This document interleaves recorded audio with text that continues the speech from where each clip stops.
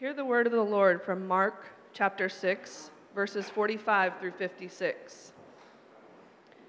Immediately he made his disciples get into the boat and go ahead of him to the other side, to Bethsaida, while he dismissed the crowd. After he said goodbye to them, he went away to the mountain to pray. Well into the night, the boat was in the middle of the sea, and he was alone on the land. He saw them straining at the oars because the wind was against them. Very early in the morning, he came toward them, walking on the sea, and wanted to pass by them. When they saw him walking on the sea, they thought it was a ghost and cried out because they all saw him and were terrified. Immediately he spoke with them and said, "Have courage, it is I, don't be afraid." Then he got into the boat with them, and the wind ceased. They were completely astounded because they had not understood about the loaves. Instead, their hearts were hardened. When they had crossed over, they came to the shore at Gennesaret and anchored there. As they got out of the boat, people immediately recognized him. They hurried throughout that region and began to carry the sick on mats to wherever they heard he was. Wherever he went, into villages, towns, or the country, they laid the sick in the marketplaces and begged him that they might just touch the end of his robe. And everyone who touched it was healed. This is the word of the Lord.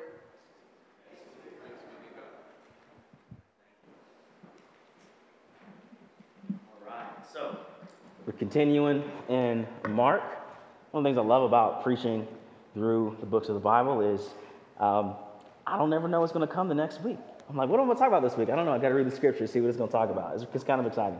One other thing I want to say before I start is I was talking to one of the members of our church, and she said to me, I've never been to a church in which the pastor expressed affection for the congregation. He said that is very interesting and meaningful that you do that. And as she said that, I was thinking about all the letters that Apostle Paul would write to his disciples, and he's always like gushing with affection. He says stuff like, you're my crown and joy when the Lord comes back. So because she said that, I wanted to say it again. I care about you guys, and you guys bring such joy to my heart, both like as a body, but then I just think about specific conversations I've gotten to have and to see God at work in people's lives, even in the hard times. It's such a gift to me to be able to see that, and you guys are an encouragement to me. So let's get into the text. What I want to say, the thing about what is the topic is we can easily forget God's track record of miraculous faithfulness. The verse I really want to hammer in on today is it says his disciples' hearts were hardened. That should throw you off, because if you've been following along in the book of Mark, their hearts had no reason to be hardened. They were seeing Jesus' miracles day in and day out. Matter of fact, they had just witnessed one. If you remember last week, they had witnessed a miracle where Jesus turned 5 loaves and 2 fish into enough food to feed over 5,000 people. So when you're reading the scriptures and it says their hearts were hardened, you got to go, wait, why? What is going on here? How could their heart, like 2 hours ago, they just saw a miracle. How could their hearts be hardened? And this is a warning to us that we need to be careful that we don't allow our hearts to be hardened. Because if our hearts are hard, when times are troublesome, we won't see the power and the plan of Jesus. We won't have confidence that he is with us and that he will deliver us. So we're getting a text. Let's pray. Lord Jesus, please help us to understand your word. Lord, your word is a gift to us, and you speak to us through it. So speak your word to us this morning.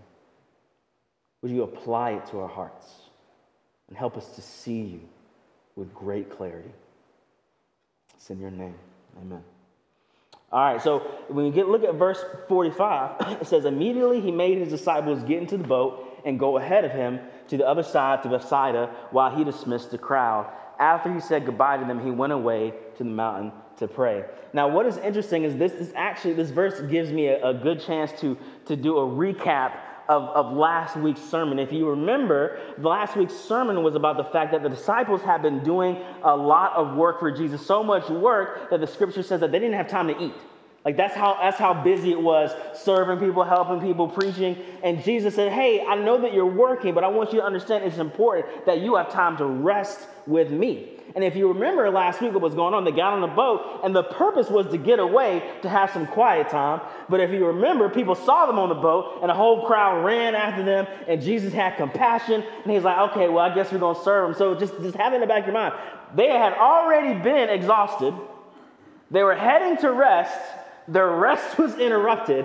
Can you imagine how exhausted they are at this point? They're like, I'm out. I've been working. I ain't had no time to eat. We're about to go rest. Oh, wait a minute. No, we're not. And what is so interesting to me is that we can see Jesus still caring about them. He's dismissing over 5,000 people. So I'm imagining that takes a minute to say goodbye. But he says, hey, you know what? While I'm doing this, y'all go get on that boat. I know y'all been waiting. I know y'all are tired. I know y'all just handed out. I mean, I don't know how long it takes to hand out food to 5,000 people. I'm sure it takes a minute, right? Like y'all just did some stuff. Like you go ahead on the boat. I got this. See, Jesus cares for the well-being of your soul. It's not simply that Jesus sees us as workers or slaves or robots, but he cares deeply that we get rest, that we have rest in him. It is a kindness that he is dismissing the crowds and saying, yo, y'all need to just go and rest. Remember, we learned that Jesus cares, that our soul is cared for, and that we are getting spiritual rest. But then you see what he began to do after that. He says after he dismissed the crowds, he went away to the mountain to pray. And we can see that Jesus prioritized his communion with the Father. That he was working all day, he was doing a lot of stuff, and he sent the disciples away. When all is said and done, I imagine he was tired, but he says, the thing that I need to do is I need to go pray, and I need to be with God the Father. After draining ministry, that's what he wanted to do. And the reality is, I just taught this like last Sunday, and this week I forgot it. Like, I'm not even joking. Like, I remember it was Friday, and I'm preparing to go on this missions trip, and I want to care well for people. And I remember on Friday, I was kind of feeling some anxiety. I was like, because I'm preaching. When I go to time, I got to prepare the sermon, and I got to make sure everything's ready before I go. And I just find myself getting kind of anxious. And literally, I'm sitting here writing the sermon I'm preaching to you right now, and I'm like, I just forgot what I just said last Sunday. I need to pause for a minute, and I need to go be with the Lord. I need to go be with the Lord. And I remember, this might be weird to y'all, but I'm just telling you, I was real tired. I laid down on my face in my office. I said, Lord, I need you. I'm experiencing anxiety, and I just preached about resting in you, and I'm not doing it. Lord, help me. And I remember I was thinking about the scripture. There's a couple of scriptures about Jesus and boats and water. And it's not in this one, but there's another scripture where his disciples, there's a storm, the disciples and Jesus are in the boat, and the wind and the waves are tossing about, and the disciples are afraid they're going to die, and Jesus is asleep in the boat. All right? And I don't know what it's like. I don't like water anyway. I imagine I couldn't be sleeping real nice if there's a storm. As I was seeking the Lord, I just began to think about that story, and I thought, man, how could Jesus rest in the middle of this storm? How could he go to sleep when everything around him was looking crazy? And I just thought, well, Jesus trusted in God's love and his sovereignty. And I felt an invitation from the Lord in that moment. He says, why don't you rest in the boat of my love? Why don't you lay down? Why don't you let your heart be at peace? And you can think about, you got to do this, you got to do that. This crisis has happened. These people need to be cared for. All these things that need to be done. But listen. If you would rest in the boat of my love, understand that I care for you, that I'm sovereign, and that I'm going to take care of everything, you can have that same rest that Jesus had in the middle of the storm. And I believe that's an invitation to all of us. Look, we can't control life. Sometimes life just crazy. It is what it is.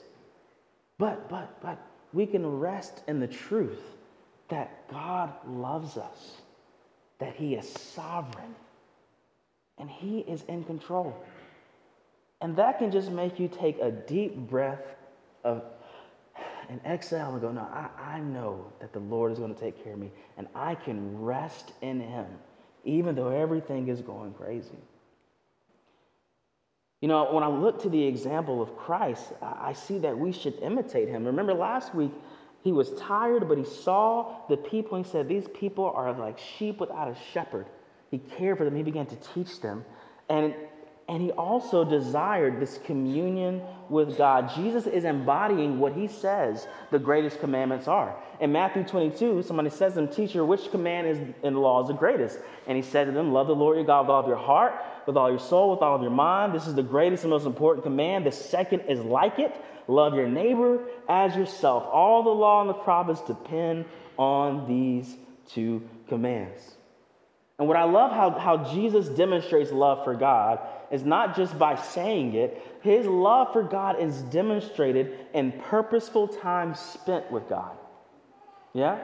So he didn't just say, I love God, but he said, I'm going to section off time to make sure that I have time to be with him. And so, beloved, what I'm telling you today, if you want to grow in your love for God, that you would set aside time to be with him, to sit with him, to be encouraged. That's the craziest thing is sometimes I think I'm too busy. Sometimes I'm worried about all the stuff I got to do. But every time I go be with the Lord, I leave encouraged. I leave encouragement on the table because I think I'm too busy. But I go and be with him in his word. It encourages me, and I pour out my heart before him. And somehow, though I am receiving from him, that is a demonstration of me loving him. This posture of reception that I would have time to adequately be with him. Love for God is demonstrated in purposeful time with God. And then love for our neighbors is demonstrated through tangible service. It's not just saying that you love someone, but it's actually sacrificing for their good. And it's what we see Jesus doing in the text. He's tired, his disciples are tired, but he loves them. So he says, y'all go on ahead. I got this. I got this. And I love when you think about love your neighbor, there's a scribe came to him and he said, who is my neighbor, Jesus? He was trying to be smart, I guess. And he tells a parable, but the point is, he said, your neighbor is even the person that you dislike the most. That's the one I want you to show love to. Look, who is your neighbor? Everybody you have family and friends. I hope you like family and friends. I'm not saying that. But you got family and friends. You got people at your job. Those are your everyday people you see. Those are the people that you should love. And that one comes a little more easily, but also the ones who frustrate you. Those are the ones, and that love is not just verbal and it's not just emotional. It is tangible service. So if I want to obey Jesus and fulfilling the great command of loving God and loving others, it has some tangible expressions. And that I am carving out time to be with God, and I'm having times of tangible service that at times is costly. But that is how we can live out these great commandments. So as the story goes forward, we go to verse 47. It says, well into the night, the boat was in the middle of the sea, and he, Jesus, was alone in the land. He saw them straining at the oars because the wind was against them. Very early in the morning, he came toward them, walking on the sea, and wanted to pass by them. When they saw him walking on the sea, they thought it was a ghost and cried out, because they all saw him and were terrified.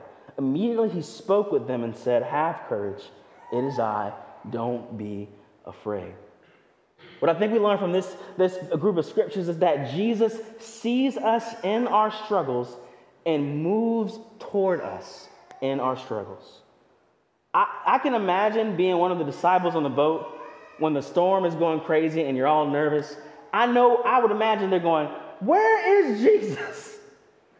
He the one told me to get on this doggone boat. Where is he? I can't be calming down storms. I know he can. Where is he at? Does he care that we're here? In his reality, y'all all have been there. Maybe not on a boat, but you've been in times in your life where you're like, where is he?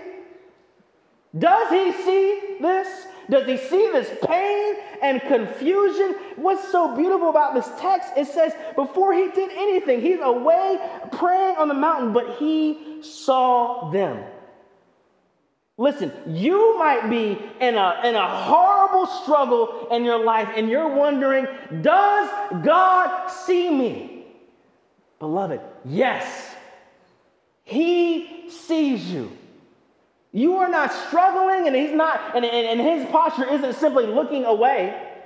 He sees you in the midst of the storm, and he has compassion on you, and he is moving toward you. Now, listen, if I'm the disciples, I'm thinking, well, could you move quicker? It's nice that you see me and everything, but could you come on down? He's praying from night into morning, and you're like, okay, listen. There are times when you cannot see him, and it seems like he's taking too long to get to you. But y'all, he's on the way. He's on the way. He's coming. And the question is, why would he even take that long? Why didn't he just instantly deliver them? I think this is one of the reasons that Jesus wants to show you his glory in the middle of life storms. If you read the passage, it seems somewhat confusing because it says he went down there walking on the water and he meant to pass by them. You should go, wait, what? Why he go down there and he gonna pass by him? What is going on here? And then they're like, hey, Jesus. He's like, oh, hi. Don't be scared. Like what is going on? Now listen, we need to ask the question, what does pass by mean? Look, from a study Bible called the Faith Life Study Bible, it says the same expression, pass by. That same expression appears in the Old Testament when God wants to display his glory to his people. So you could read that and you could see it as Jesus just being rude. But here's the reality, is sometimes when you read scripture, there's some phrases, some words that should operate as hyperlinks. You know what a hyperlink is? You click on it and you're like, oh, that's what that means. Or here, put it another way. Sometimes me and my wife can have secret conversations in The Office, that show, Michael Scott and them. We can just start saying stuff. There'll be a word or a phrase, and we just start quoting from The Office. What's going on? There's a hyperlink that opened up this whole world of meaning and conversation. So when the Jewish people were reading the scriptures and they saw he meant to pass by them, this hyperlink, that's pointing to something I know about. I know what that's about. In Exodus 33, Moses says, please show me your glory. And God says, I will cause all my goodness to pass by in front of you. And I will proclaim the Lord before you. I will be gracious to whom I will be gracious, and I will have compassion on whom I will have compassion. What was Jesus' intention? It was to display his glory, to display his goodness in a way that they would not have seen had they not had trouble. See, Jesus wants to show you his glory, and oftentimes his glory is best seen in difficult situations. And if you've been walking with the Lord for a while, you know that to be the case. If you look back and go, when was God present to me? And then you think about the actual situation, you're probably like, I don't want to go back to that situation, but I remember that he was there. I remember that he sustained me. I remember that he showed me his goodness. I have seen God's grace in some of the worst of times. There's this verse in Psalm 119, and Psalm 119 is this long meditation about how good God's word is. And there's a couple of verses that really should impress it upon you. In Psalm 119, he says, before I was afflicted, I didn't know your word. But after, I knew it. What I think he's saying, he's not saying I ain't heard of it before, but he's saying I understood it on an experiential level when there was some affliction. When I was doing this, writing this sermon, this picture of the first martyr came in my mind. When the first martyr is in Acts, and it's Stephen the deacon, and Stephen is preaching, and they want to say, you can't preach about Jesus, you can't talk about this, and so they begin to stone him, they begin to throw rocks at him until he dies. And then if you pay attention, it says Stephen looks up and he says, I see Jesus standing at the right hand of God. Y'all, let me be real. I don't want to get stoned, but I want to see Jesus. And listen, and if in the middle of horrible circumstances, if I can look up and see him, man, that's worth it. That's worth it. See, a lot of times when we think of the Christian life, I think a lot of our prayers are revolving around, help us be safe. And y'all should, that's good. We should be safe. I pray that. I'm about to travel. I'm praying that. But I think sometimes we have to ask ourselves a question. Do we want a quote-unquote safe life, or a life in which we encounter God? Because most of the time, you can't do both. The disciples were the ones who said, yeah, I'll follow you. And these are the same ones who are in the boat freaking out. But can't nobody else say they saw Jesus walking on water, though. Can't nobody else say they saw the glory of Jesus in that particular way. Beloved, to say yes to Jesus, it might not be safe, but it's worth it. Because you get to see his glory, his power, his deliverance. See, the presence of Jesus in the middle of trouble ought to give us encouragement. Remember what he said? So Jesus is a ghost? I don't know. He said, have courage. It is I. Don't be afraid. In other words, I'm with you. You don't have to be afraid because I'm with you. Now, when I was reading in the CSB Study Bible, it says the words, it is I, that's what he says, it is I, literally is I am. In Exodus, that's the divine name of God. And it's almost like he says, don't worry, God's here, i.e. I'm God. Don't be afraid, I'm right here. Listen, Jesus did what God alone could do and used God's name to identify himself. And he is saying to his disciples, you heard that I was called Emmanuel, God with us. Listen, I'm that right now to you in the middle of the storm and the troubles of life. I am with you. And beloved, if God's with us, we're going to be all right. Yeah? We're going to be all right. In verse 51, we see that Jesus delivers us from our struggles. 51 says, then he got into the boat with them, the wind ceased, they were completely astonished. What's interesting is Jesus ain't, in this story, he didn't even say nothing. Jesus just shows up. Jesus is here. Okay, we cool now. Like Jesus is here. All storm. See, listen. So many of our troubles are solved with the presence of Jesus. The presence of Jesus addressed our past struggles, it addressed our present ones, and it'll address our future ones. Listen. Beloved, we were stuck in sin, in guilt and shame. And what did Jesus do? He showed up. The second person of the Trinity became flesh. He lived a perfect life. He died in our place and rose again. Beloved, the presence of Jesus delivered us from our sin. And the presence of Jesus, it soothes our present problems. Listen, there are times when, I preach the gospel, but there are times when I'm caught in guilt and shame. And I need to go be with Jesus. And Jesus, in his presence, goes, no, you don't got to hold that. I've taken care of that. Jesus provides that present connection with God when I go and be with him. He says in John 17, Jesus says, I have come to give eternal life to everybody you've given me. And this is eternal life, that they know the one and only true God.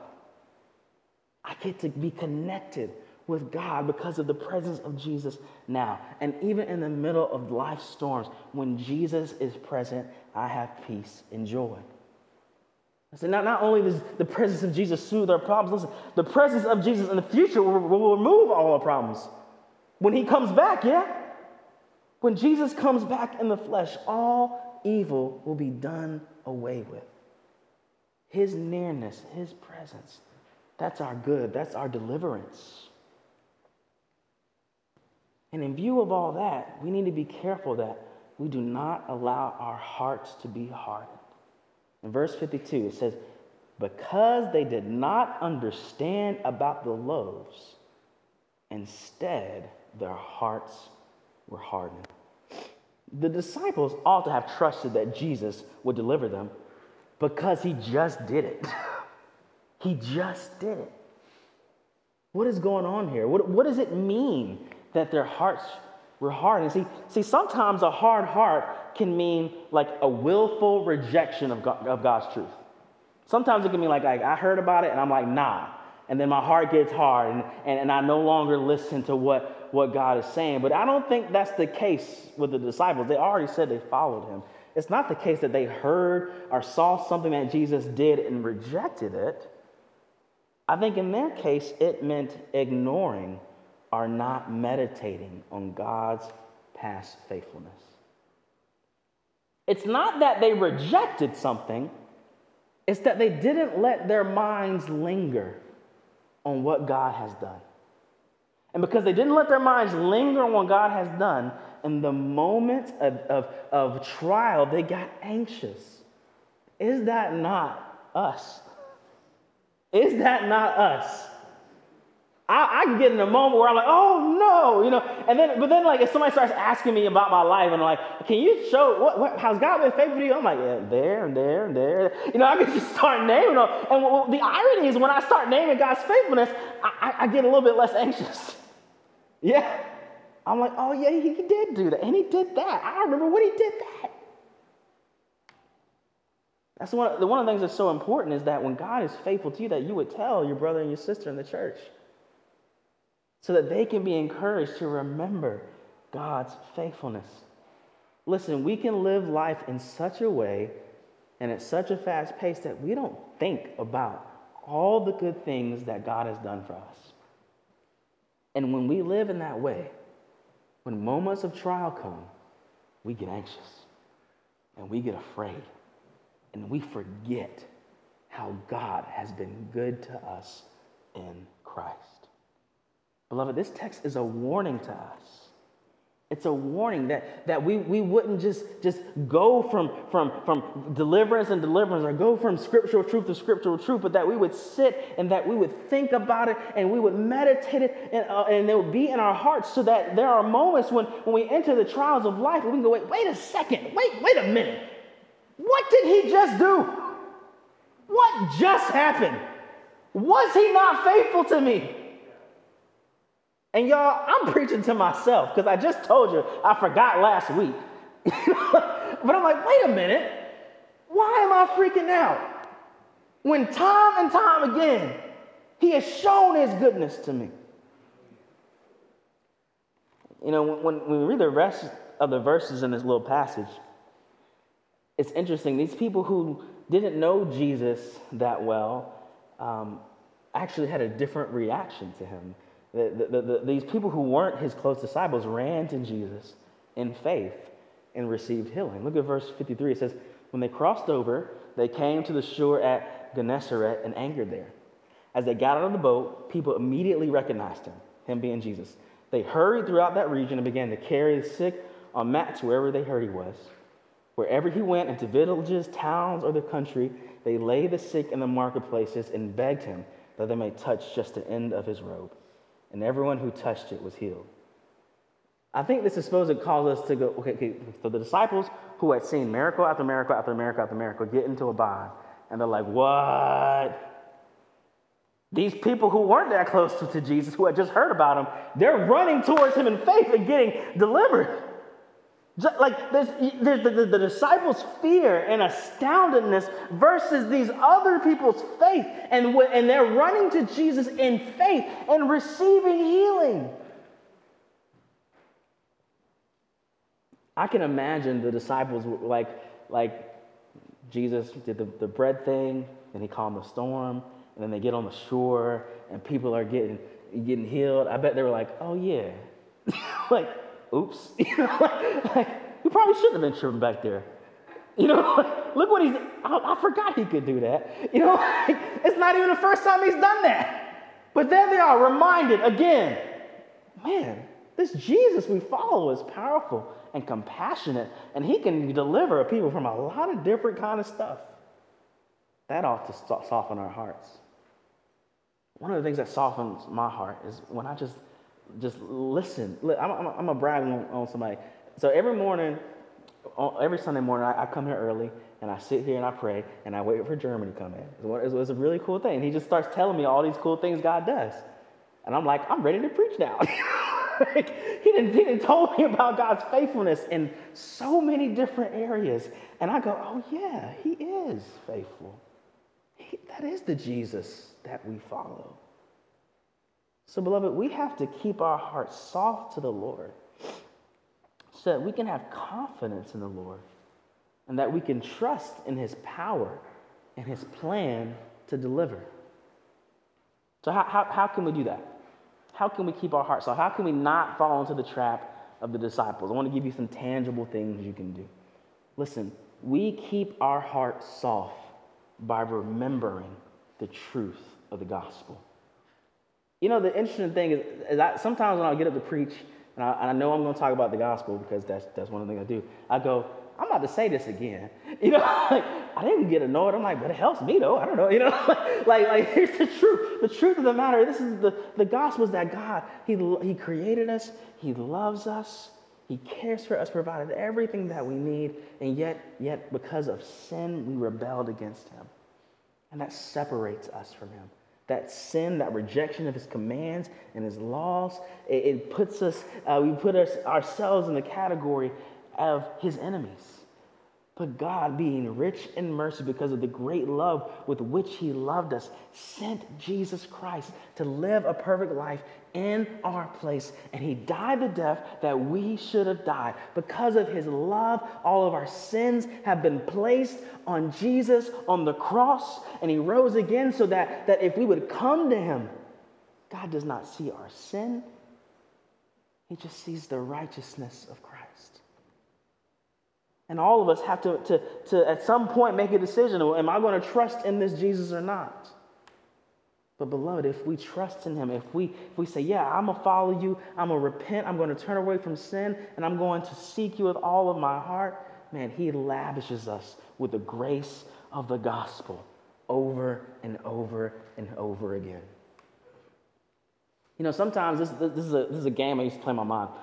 A lot of times fear comes from you have anxiety and fear because you're afraid you're going to lose something, right? And so I do this thing on my, okay, what are the things that I can't lose? What is secure? And sometimes I just go to Ephesians chapter 1, and I begin to think about the things that no matter what happens in my life, I can't lose. I cannot lose that before the foundations of the world, God predestined me to be in Christ. I can't lose that. I cannot lose the fact that Jesus Christ died for me. I can't lose it. I cannot lose the fact that he was going to lavish His grace on me for all eternity. I can't lose the fact that He has given me the Holy Spirit as a down payment so that I can be assured that eternal life is mine. There are some pivotal, important things that I can lose a lot, but this is stuff I can't lose. And if I keep my mind on that, it helps me to dwell secure. It helps to soften my heart so I'm not hardened.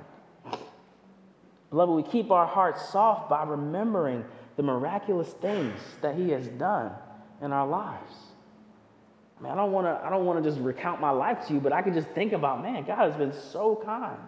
And I've heard from y'all. Now, He's been kind to y'all. Think about the circumstances of your salvation, how the Word of God came to you. Think about answered prayer. You know, think about the times when you felt God's presence. If you just sit and think about that, your heart gets soft. You know, one of the cool things that's happening now is I'm getting to see the Lord do stuff in my kid's life. And I'm like, man, He's been faithful. Like I can trust in Him. One way we keep our heart soft is that we cultivate a heart of attentiveness and gratitude for what Jesus has done. Remember, gratitude don't usually just come. You got to cultivate that thing. You got to think about it. You got to put some effort into it. You know, sometimes I'm gonna be honest. Sometimes my prayers are a lot of asking for stuff, but not a lot of thank you for what you did. But in the moments that I do that, I'm like, oh man, looky there. have been abundantly kind to me. There's this ancient prayer practice. I've told y'all before, I'm going to tell you again, it's called examine. Y'all in school, y'all don't want to do an exam. It's not that. Examine, it talks about examining your heart. And the idea of the prayer practice is that, let's say you go through you get to the end of your day, and you review your day with an attitude of thankfulness. And you just go throughout your day and go, thank you, God. Man, that was a good cup of coffee this morning. Thank you, Lord, for that. Thank you, Lord, that when I got to work, that stressor that I was really worried about, that wasn't there anymore. Thank you, Lord, for that one family member who said that encouraging word to me. Listen, this is a practice that we can put in place. It's not difficult. But what if maybe it's the end of your week. Maybe you did that for you. Maybe just paused at the end of your week. You go, let me review my week with an attitude of thankfulness. Where can I see God's grace? And you'll find that faith in your heart begins to rise up.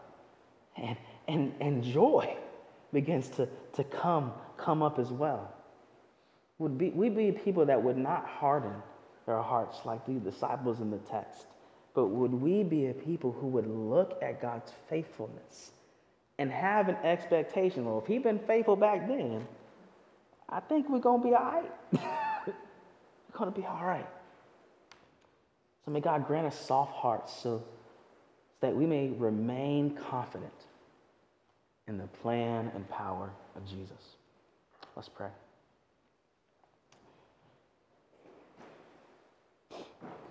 Heavenly Father, I thank you so much for your word and how it instructs us. It convicts us, but it also provides hope. Lord, I just pray that you would give us encouragement as we look in your word and as we look in how you have dealt with us in the past, and we can say with confidence that you are faithful, you are powerful, and you will remain so. Lord, help us to be a people who just embody a quiet confidence in you. A people who have an expectation that you will move, that you will do awesome and good things. Lord, even as we pray for our families, ourselves, we pray for our community, let's not pray as people who have not experienced something cool before. Let's pray like people who have a testimony of your faithfulness. Lord, we love you. We honor you. In Jesus' name, amen.